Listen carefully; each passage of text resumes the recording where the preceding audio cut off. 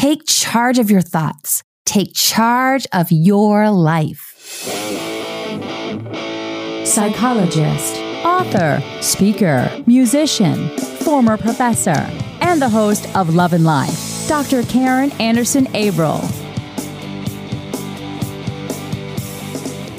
Welcome to Love and Life.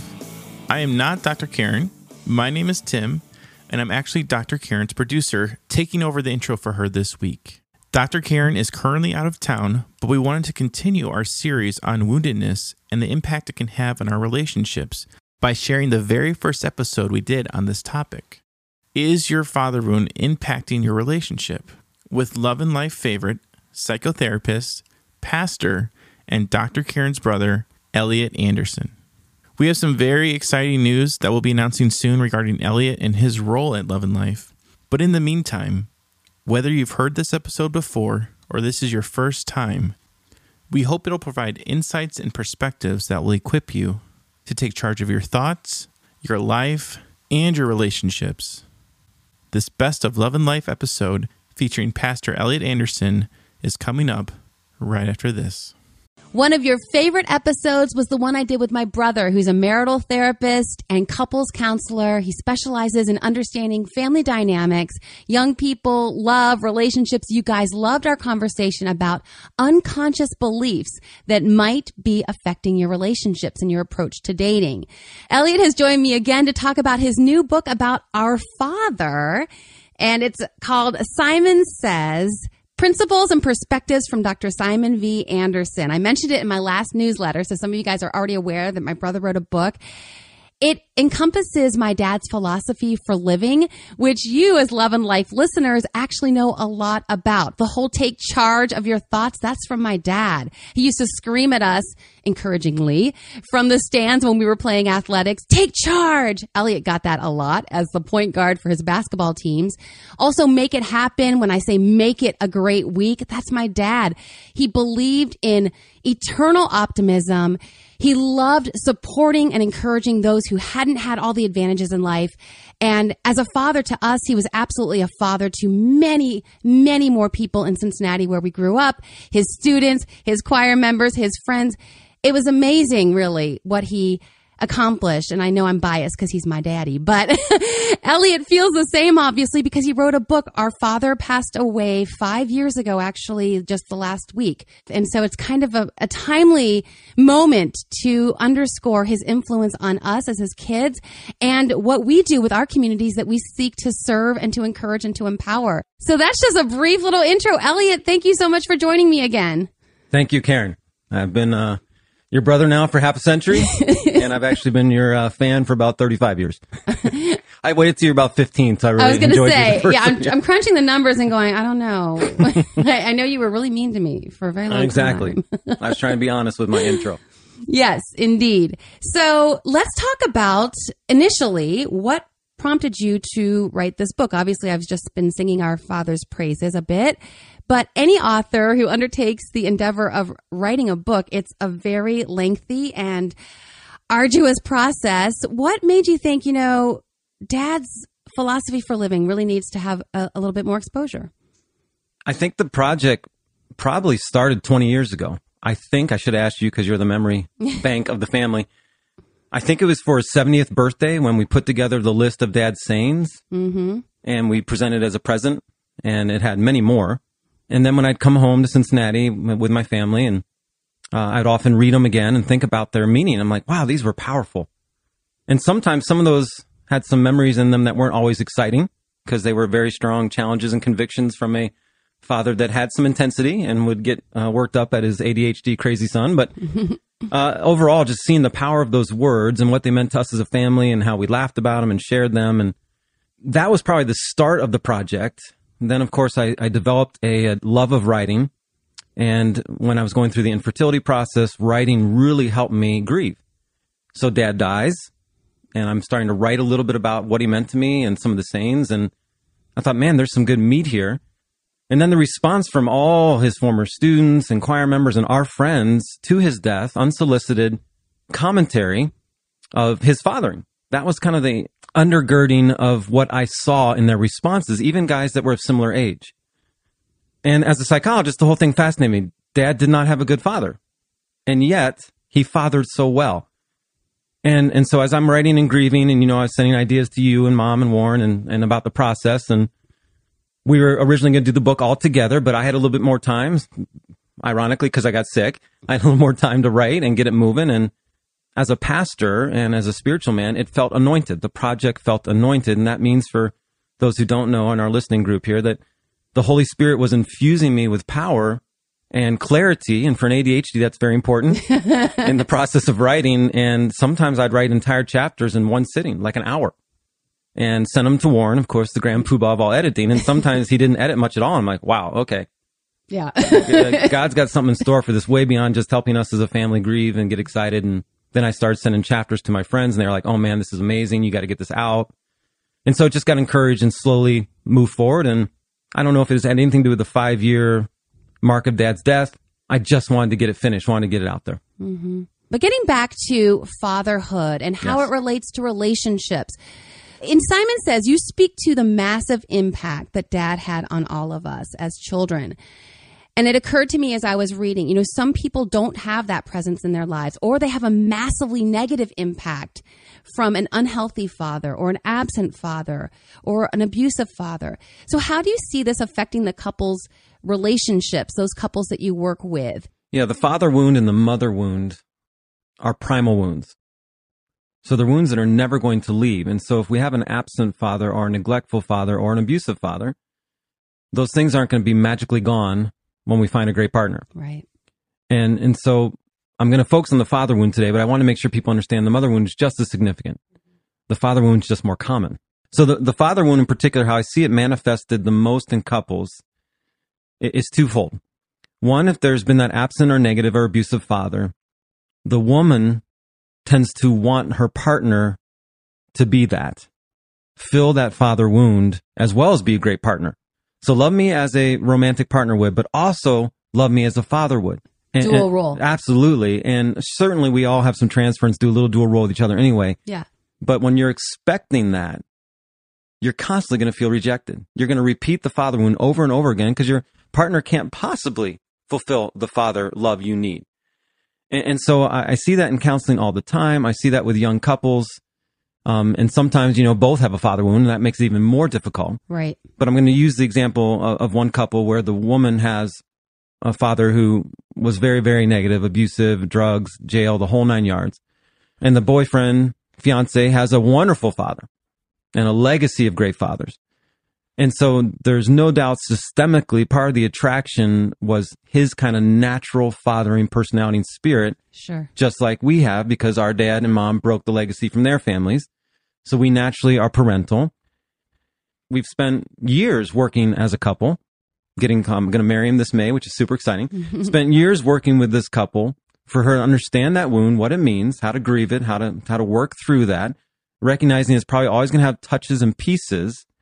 And then how to help her stop wanting her fiance to complete her. Yes. It's a great movie scene, but I hate it as a therapist. Ugh. It's not true. It's not right. It's not healthy. Compliment her. Don't complete her. Yes. It's a much different scenario. And so we've worked on that, and she's worked so well. She's done a great job.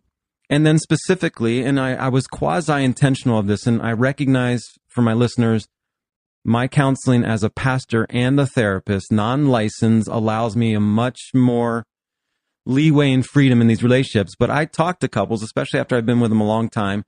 I'm going to be a spiritual father for you during this process and help you heal. I find it better just to say it. And I'm being very careful what that looks like. And we walk through it. I almost always say it with the fiance right there with me. So he recognizes. Most times he's like, thank you, Lord. I need a little space from this issue right now. And so, I'll turn to her in the session sometimes. Okay, this is me as a spiritual father talking. As a pastor and a therapist who's 25, 30 years older than you. This is me telling you, don't get going on me. I'm going to get myself worked up. Just for the listener, I'm getting a little emotional because this is really touching me deeply. And then I just mouthed to Elliot, I'm sorry, which clearly didn't work. So we'll just take a moment here. I was welling up with emotion because I think of those, again, women in my community don't have that. Yeah.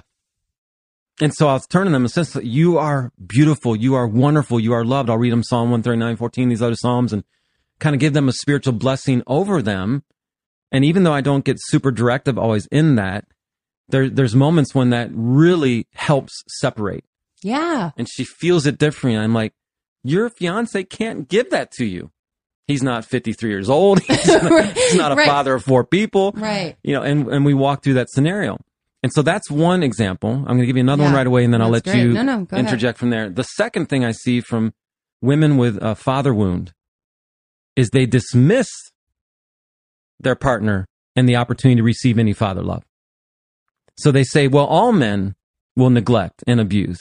And so I will be comfortable in this passivity he's showing. I'll stifle him and push him down.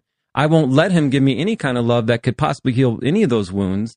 And I'll just kind of go in a separate trajectory of we're roommates and I love him and we'll have sex together, but I'm not going to allow any healing, any transference to move in there and direct. And I'll take that father wound and I'll just keep it as my identity and push him away from even any possibility of even husband love or partner love. And so that's actually a much more difficult place to be, because often those males then, and this is another whole podcast sometime, the males then will stay in passivity.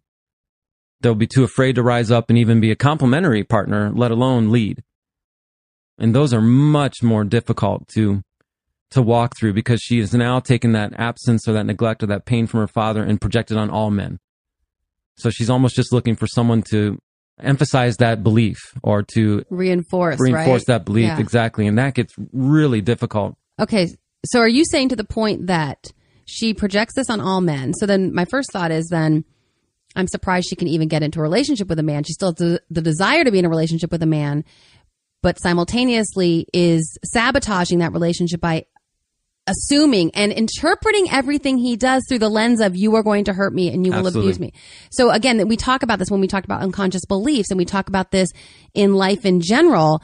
And I was talking about this on my podcast recently, talking about hope. If we see the world through a lens of this is what I can expect, we are not in fact seeing what is there. That's right. Yeah. We are confirming our bias. We talk about the confirmation bias in social psych. We are confirming my bias, and I can't see the world any other way, because if I do, I'll believe that I'm crazy, right? I have to confirm that belief. So what happens when she gets in the relationship with this man and it works honeymoon, I'm sure it's fine for a while. And then you're saying that she is going to, not only is she going to misinterpret pretty much everything that he does, she probably will then elicit some behaviors from him that he probably wouldn't even have done, except that the context now, the dynamic is such that she's pulling from him some negativity that he's like, this isn't even a part of me. Now, I'm not trying to blame her, victim blaming. That's right. But what I also want to say, and my listeners know this, I want us to own every bit of our experience that is in our control, because that is the only thing we can control. Yeah, I've had exasperated husbands say, she wants me to reject her. She wants me to hurt her. She wants me to not spend any time with her. And he's completely confused. Emotionally hurt her here. Yes. We're not trying to say that not physical abuse. she's asking for it, right? No, nothing like no, that. no. But an emotional separation. She'll shut her door and tell me I can't come in, for 3 hours or things like that. Just, there's so much more complicated in that example, but it's just one piece of it. right? And the underlying one of the roots of all of this on both sides of that equation of the absent father for the woman is needing to forgive. And often the lack of forgiving their father will send them into the desire to either be completed by their husband or to repeat and reinforce the patterns that all men then are trash. That's the root we normally have to get to, is a lack of forgiveness. And really, it's the forgiveness of the father wound, not the husband wound. Mm-hmm. There might be new husband wounds now that have been created. Mm-hmm. And he probably rightly did some of those on his own too, not just systemically, but because, most men who are attracted to a woman who won't give them that already have their own wounds they're dealing with. And then we're off and running. As I used to say when I was a little more cynical during my brokenhearted years, that love is essentially just the melding of two pathologies. A lot of truth to that. Right? And again, so we're not trying to take anyone off the hook. Again, just to underscore, this is about us trying to understand what we are bringing to a relationship, because what we are bringing, the energy, the confirmation bias, the dynamics that we are fueling and fanning that flame, that is the part that we can control and change. And I love both what you're saying here. I love the idea of you being the spiritual father. And for that's a really kind of cool, people, if they haven't been in therapy or they haven't explored it or haven't taken any classes in it, they oftentimes think it's just a bunch of advice giving, do this, do that. But that is one of those more experiential elements of therapy where for this portion of time every week, I'm going to try to do my best to be that father figure you never had. We're going to experientially feel that. What does it feel like to be doted on and adored as a father in that appropriate, healthy, loving manner?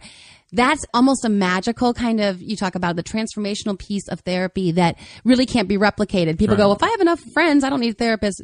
No. There's something special if people are willing to use that time to really identify those wounds. I don't know with those second girls that are the ones that are projecting, if they, of course, you probably try something like that, but they are going to be real quick in real time in that session when you try to give them some of that love and that tenderness and that support and the adoration that a daughter needs from a father to feel that I'm just the apple of his eye. When you try to do that, they probably reject you in real time in that session. It takes about a year. Yeah. For them to trust me. Yeah. Because they'll push me away in the same way, or I took what your advice was last week and I did and it failed miserably. I'm like, I didn't give any advice last week. I'm not sure what you're referring to. Once again, projecting what they're expecting from. Yeah. Or taking any words I'm saying in a casual manner as law and then trying to implement them to try to test that. Does he really care? Would this really work? Yeah. But it's good when they come and get angry, then we can work through that and talk about it. And I can say, hey, that wasn't advice at all. There was nothing required, no homework given. And so it's a good dance. And, that's part of my chaotic nature. I like the dance. Yeah. I like the chaotic movements because that's where transformation can take place. But it is messy and it's difficult. And some of the ladies give up. Yeah. And that's really hard. Then I grieve because then they walk away. They just can't do it. I remember in therapy school, one of the adages we were taught was you can't work harder than the client. So you can be there and you can provide the context and the healing and you're praying over this and all the things. But if that client isn't ready, if she doesn't have ears to hear yet, if she just isn't there, and maybe it's just not time yet, she's not ready.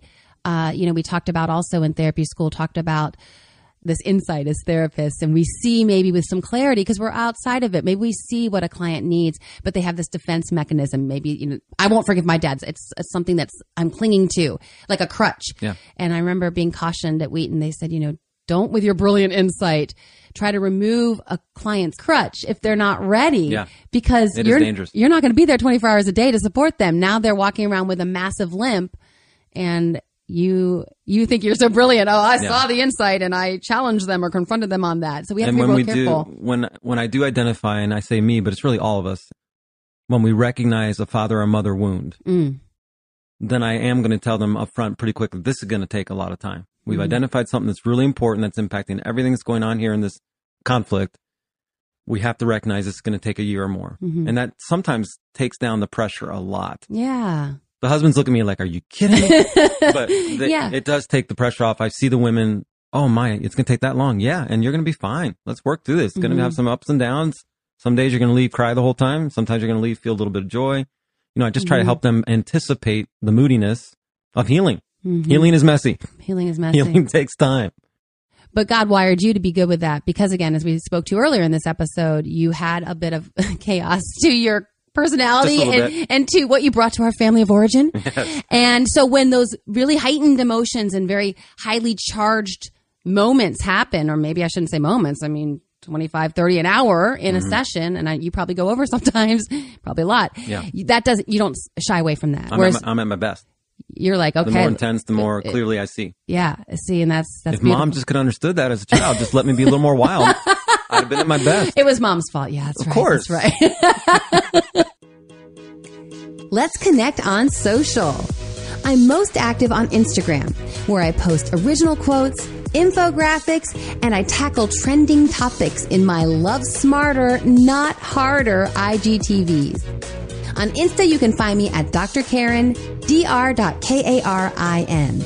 I'm also on Facebook at Dr. Karen Anderson Abril and on Twitter at Dr. Karen Anderson. And let me speak into a little bit of that recognition now. So some of your listeners may recognize, oh man, I think I have a father wound. It's impacting my dating or marital relationship. What do I do?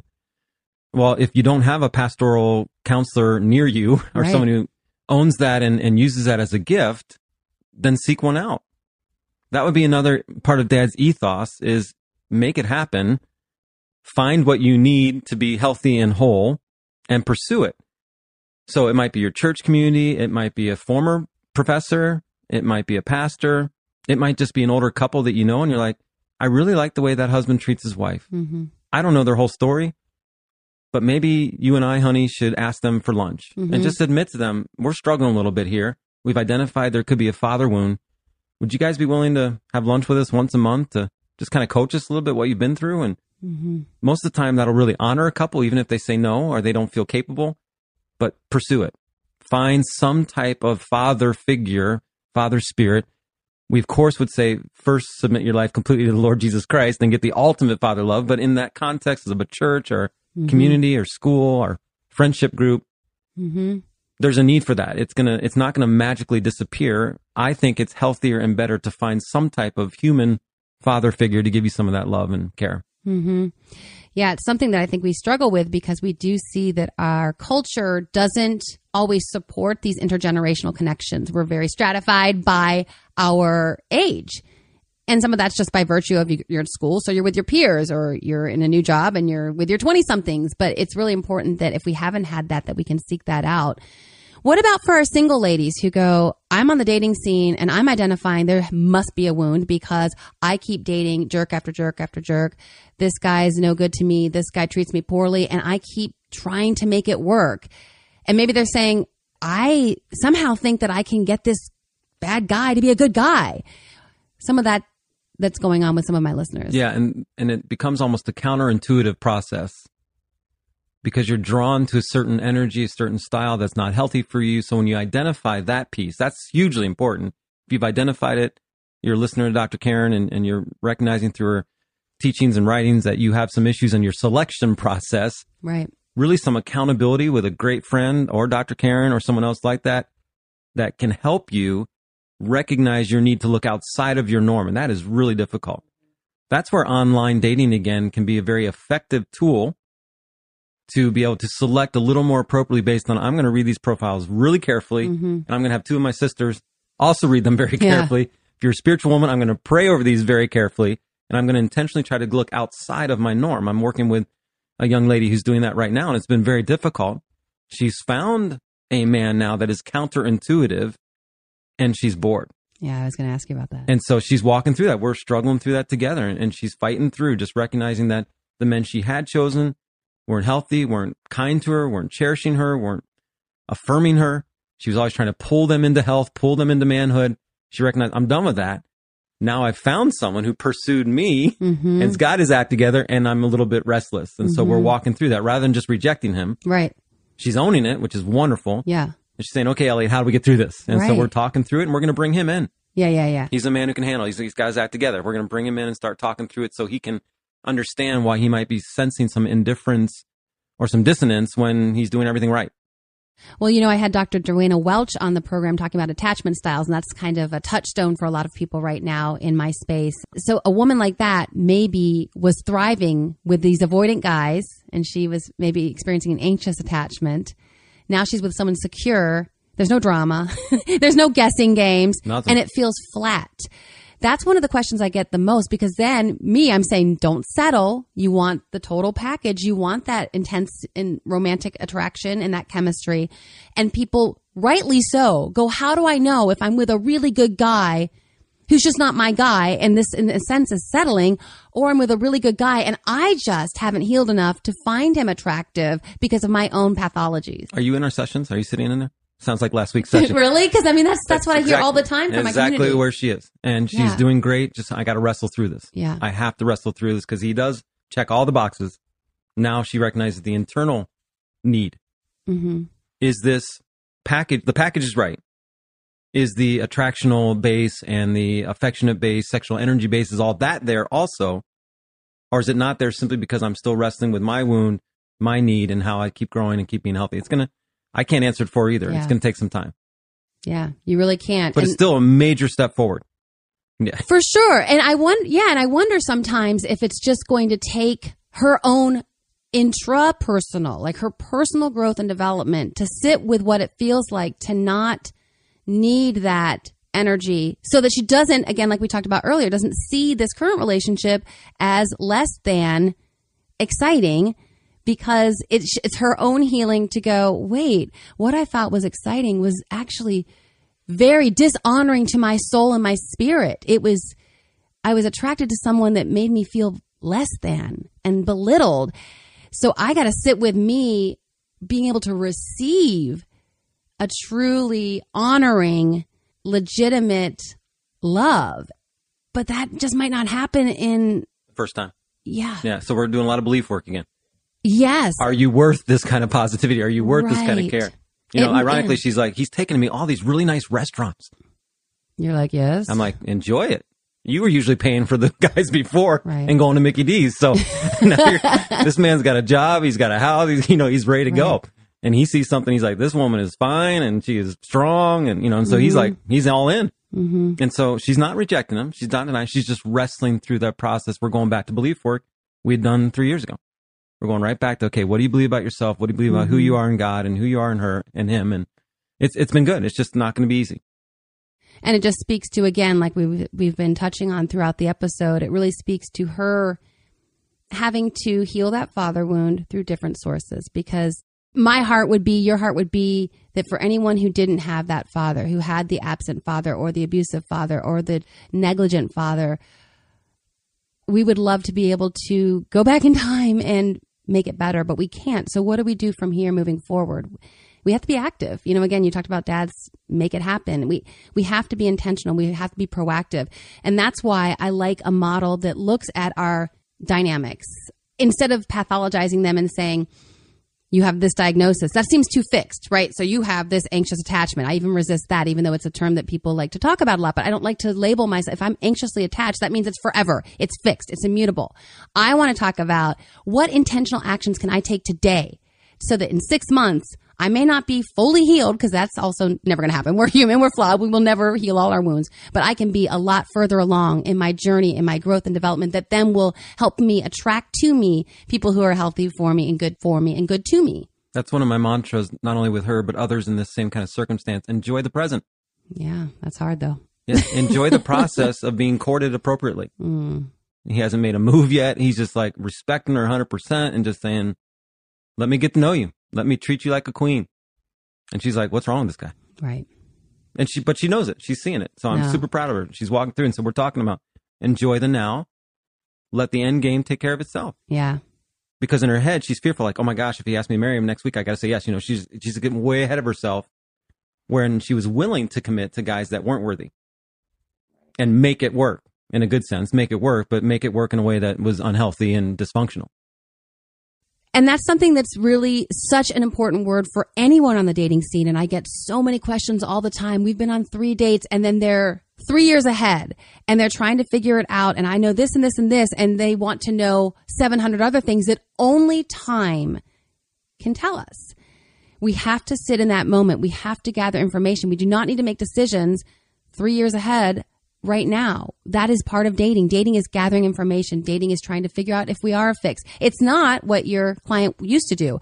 Oh, I feel this intense attraction to this guy. He's super rough around the edges, super like 4 out of 10 as far as character and integrity, but I will make it happen. Now, this is where the make it happen mantra goes in the wrong direction. I will be the one.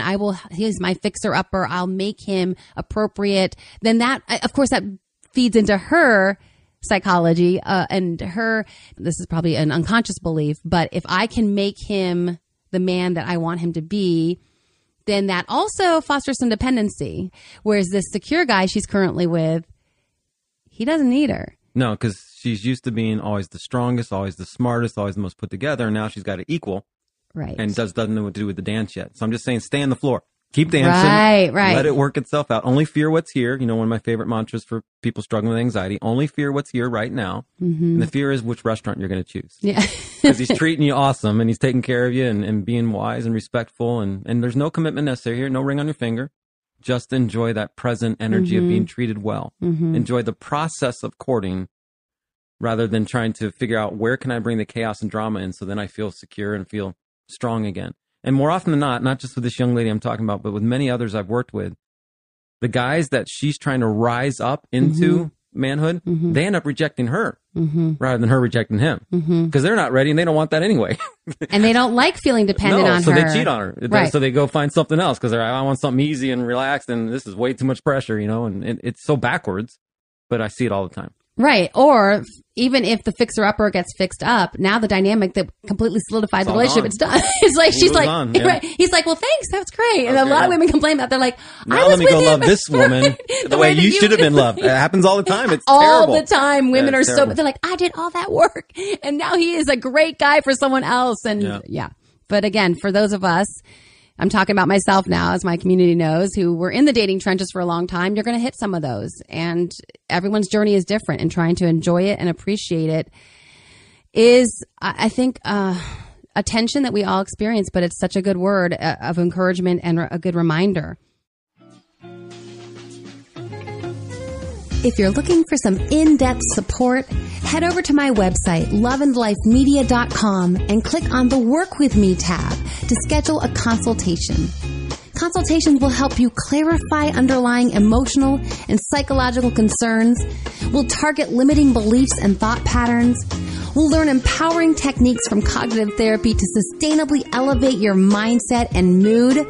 We'll identify relationship dynamics which are impeding your goals. And we'll together generate a concrete plan for moving forward to help you thrive in love and life. Schedule your consultation today at loveandlifemedia.com. I'd love to work with you. So what other elements, getting back to the book, of Dad's philosophy, do you believe can support listeners as they navigate their dating and relationships, marriage and love? Yeah, I think it's both Mom and Dad's philosophy, so I'm going to give Mom credit here as well. They just did it in very different ways.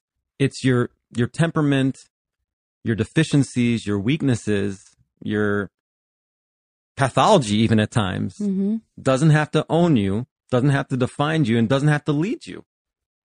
I speak to that in the book about honoring who you are, honoring your rhythms, finding out what rhythms make you successful and healthy and happy. And you have to be that and be that within your relationship. So if you are denying your rhythms and your natural will for your partner, you got to stop now. Because once that gets into marriage or 5 or 10 years later, then your desire to be you is going to come out and it's going to blow away your partner. He's like, whoa, where was this? So I remember when I started dating Angie and I was fresh out of kind of some depressing self-condemnation, rebirth, recommitment to Christ. And I was super quiet. When does that happen in my life? Never, except for maybe that era. Super quiet, borderline depressed, really contemplative, non-social, going to class, going back to my room, reading the Bible, reading devotional books, self-help books, trying to figure myself out, going to practice, coming home, and then I'd see her, and I wasn't doing my normal thing. And so I remember as we started to date a little bit, I felt this compulsion to let her know. That's fair. Yeah. Because otherwise that's called a bait and switch. Absolutely. And I would tell her, hey, I am really a little bit crazy. She's like, what? I'm like, no, I am really, really spazzy. And she'd be like, I thought that was Todd. I'm like, well, I'm a little beyond Todd. So you need to know that up front that, this is not totally the real me. So I felt needing to say that. And then of course, when I brought her home to Cincinnati and Mom and Dad are like, wow, she's awesome. Don't blow it. Right. And then they would tell them stories, Ellie's really struggled with this. She had no idea I was a bad student. She had no idea I'd had all the issues behaviorally. She just saw what I could be. And so I tell couples all the time then, if you're not being fully you, now's the time to start talking about it. Yeah. And honor your rhythms. So yes, I have a lot of random, chaotic spontaneity as well. I still am a finisher. I'll get from A to Z, but there's going to be 16 numbers and 45 different letters in between there, where Angie, like Mom, A plus B equals C equals D equals D, all the way straight through. So I saw Dad honor his rhythm, but respect Mom's rhythm. And as I say in the book, if too much chaos is happening, we go to Mom's rhythm. Same in my family. Too much is going on, we go to Angie's rhythm. We don't go to Elliot's rhythm. But I got to be me. She's got to be her. And you and Dan do that well also. The dance of that authenticity of self and what gives you the best possibility and credibility. And there's a word I'm missing, movement to be you. That's so important when it comes to overcoming. So if I tried to overcome or use my ADHD as a gift rather than a curse, I can't do that by saying I'm going to be structured and linear and anal. Yeah. Even if I'm able to do it for a moment, it's going to feel awful. Yeah. And then I'm going to start becoming discouraged, especially if I get all kinds of praise and affirmation for that. And people are like, oh, Elliot finally came around. Do it this way from now on. Well, it's not going to happen. I can't. Right. And so the same thing's true with dating relationship. If my wife to be, if Angie would have said, hey, when we're going out to eat, could you just make sure you don't wiggle? Like ever? Right? So I understand at times she's like, hey, I just need to be calm for a minute. I had 30 of those at school today. I can't take it. Right. I can do that. I can do it for a meal. But if she says, please don't ever wiggle again, I'm like, help? It's not going to happen, right? So that's a simple little fun example, but it gets way more significant than that, obviously. Well, I think you spoke to it even last time we talked. Another example would be if Angie was like, please don't be extroverted. Please don't be social. Please don't get many of your needs met through your social connections, because she's more of an introvert. So if she was demanding that of you rather, in order to have peace in your home, it wouldn't be honoring who God wired you up to be. It wouldn't be honoring your personality. Yeah, some containment, some closure on certain environments, certain opportunities, certain situations. By all means, she has the right as a wife. But to universally say, don't be you anymore, it'll never work. Dan invented it because I kept burning my tongue on my black coffee. And then we realized the Perfector could do so much more. It's the only way to brew coffee or tea and then immediately ice it for iced coffee or iced tea without watering down the flavor. It also brings bourbon to a perfect chill, again, without diluting it or bruising the flavor notes. But my favorite application, wine. The Perfector takes your room temperature red to the recommended low 60s in just 20 seconds. And as a bonus, the Perfector aerates your vintage as well. Check out all the Perfector's applications, including bringing white wine to its most flavorful temperature at drinkperfection.com. Love and Life listeners can use promo code PODCAST at checkout for 20% off your Perfector. Elliot, any parting words? I'm thinking again of our women who did not have a strong father. Any kind of encouragement, advice based on you as a therapist, father yourself, like you said, spiritual father for many, and one who did have a strong and loving and father who expected a lot too. So any words for my community who may be struggling with that wound? Yeah, I think first, recognize the wound, especially if there's pattern. So if you've had similar scenarios come up in 3 or 4 relationships and you're recognizing your ownership of your part of that, not blaming you certainly for everything that happened in those relationships if they failed or were miserable, but taking some ownership in your side of it. And if you recognize, I think there might be a father wound here. So first is the recognition. And then, as I said, second, actually trying to seek out some specific therapy about that, rather than just going in and say to a therapist, I want to talk about my boyfriend issues. Tell the therapist, because they can only do what they receive or you give them. Tell them, I think I need to talk about a father wound. Can we kind of talk about my father and how that's influencing now my relationships? And then the third thing would be to seek out some father figures even outside of the therapist. So yes, I would say, by the way, speaking of transference for number 2, look for an older male therapist and just be upfront about it, that you can even tell the guy, hey, I'm looking for some fathering within our therapy in a healthy, appropriate manner, but I just wanted to let you know about that transference or that likeliness of that relationship. And then find some in your community. I'm certainly willing to help in some capacity there, because as great of a therapist as you are, you're not going to be able to give that father peace. Nope. Yeah. And you can change the legacy. You can change that. Believe in yourself that you can get at least enough healing to choose more appropriately, to relate more appropriately, to separate that requirement or expectation from your partner, so you're not constantly disappointed, constantly feeling rejected again, which leads back to that primal post-traumatic response, and it cycles on you. I love all that. I've heard it put this way. You know, we have 2 families. We have the family that we're born into, our family of origin, and we can't control. We're vulnerable. We're children. Whatever it is, it is. And then we do our work, and that's what we're talking about right now, so that the next family we create. And for some in my community, like me, that might be later than we expected. You know, you might be 42 when you get married and then have a family that you didn't totally create because you got stepkids. But that next family is the one that we have the power to make that change. Thank you so much for these empowering words of transformational change, faith, hope, belief, unwavering optimism. It's so our dad, and it's so what I'm also hoping to share with my community. So thanks again, Elliot. Can I have one more comment? Yes. Also recognizing how Simon submitted himself to Jesus but did it in his way. Very private, very personal, and very closed in. He had a simple faith. And I recognized that at some capacity, in order to get the healing he needed from his father wounds, he had to release some of those onto the Father. It was fascinating to me that this brilliant musician, his favorite hymn was Jesus Loves Me. The simplicity of Jesus loves me, this I know, for the Bible tells me so. That's what he used, I think, to get a foundational layer, and used mom's faith in order to grow his own faith, even if he did it vicariously or in a secondary manner, but gained enough security in that to then be able to give father love to others, though he hadn't gotten it. And not just us. Naturally, he would always look for our friends who didn't have fathers, and I'd see a little extra generosity. Hey, aren't we going to go pick up so-and-so? I'm like, well, they didn't even ask me. He just looked out for those who had similar scenarios, especially if they were poor and gone through poverty like he had. And I think he naturally, without as much intentionality as you and I do in our mentoring, naturally gravitated to those students who needed it. He's like, oh man, they need my strength from it. They need my encouragement. They need my empowerment. And then he would just speak words of exhortation into them with that kind of dramatic, charismatic flair that would just punctuate them. And so that's why when we were out in restaurants and things, I see people come up to him and they were like gravitating to, oh, thank you, Professor Anderson or Dr. Anderson, for how much you meant to me and taught me and challenged me.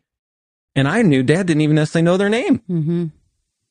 He wasn't built like I am with that wiring for the emotional relational connection, but he would receive it still. I think recognizing I was able to give them something beyond the classroom, beyond Mozart, beyond all the other things he was doing musically, in the presence and in the strength and in giving what he hadn't gotten, but he found it from the Lord and passed it on. Amen. I think that's a good place to wrap it up. Thanks again, Elliot. It was fun. We wanted to keep this episode focused on father wounds and how they impact us in our relationships. But Elliot and I went into more depth about our father and our family and how that influences us today, personally and professionally.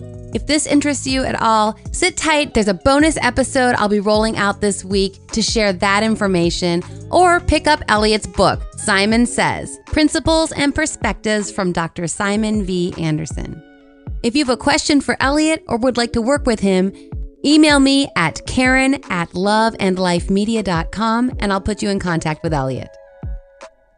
The love and life hack for this week is, we can heal our father wound. I hope this conversation has given you some encouragement. If you didn't have that strong father presence in your life growing up, you can, in your next family, have healing, health, and wholeness. Take charge of your thoughts. Take charge of your life. Be sure to join the Love and Life community by heading over to my website, loveandlifemedia.com. Click on the subscribe tab to get my newsletters. I'd love to have you be part of the Love and Life family. If you have 30 seconds, I would so appreciate it if you could go over to Apple Podcasts, give Love and Life a 5-star rating and just a couple sentences of review. That helps others find us and join the Love and Life community. Thanks again for joining us this week, and until next time, make it a great week.